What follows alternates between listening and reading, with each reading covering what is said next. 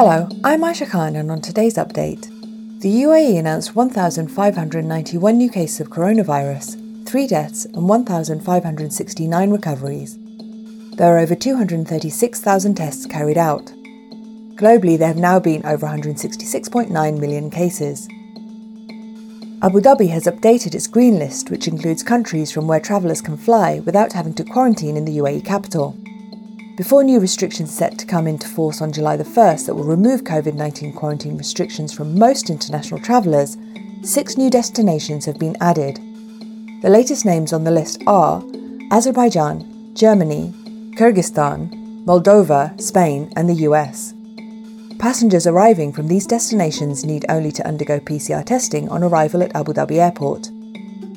Passenger flights from India will remain suspended until at least June the 14th, Emirates Airline has said.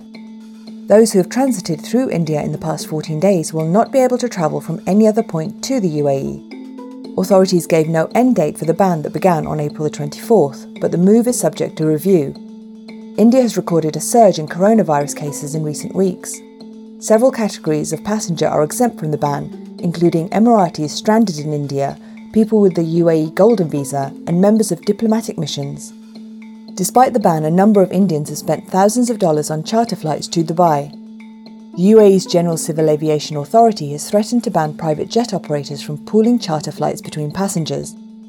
Business jet companies received an official circular to remind them that selling seats on a per-person basis is prohibited.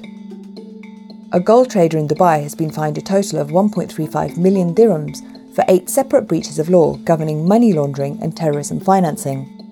The unnamed company was fined as part of the Ministry of Economy's extensive inspection campaign into designated non-financial business and professions, meaning a group of non-financial businesses governed by money laundering rules, including precious metal dealers, property brokers, auditors and corporate service providers that offer company formation services.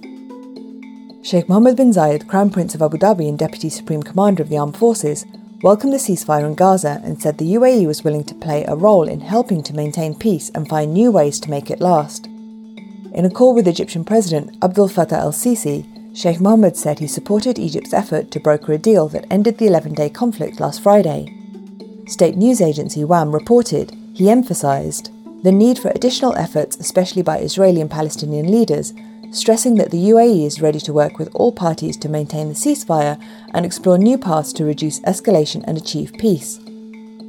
Now over to Thuraya Abdullahi for What's Trending. Good morning, Aisha. Trending this morning.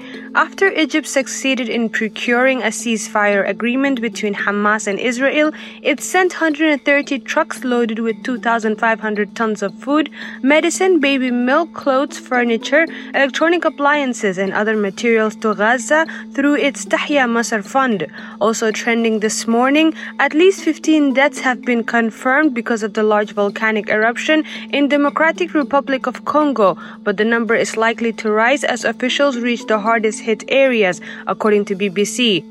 Finally, a 26-year-old Belarusian journalist and activist, Roman Protasevich, who was aboard the Ryanair plane headed to Lithuania, was arrested after the plane diverted its destination to Minsk, capital of Belarus, claiming a bomb threat to the aircraft.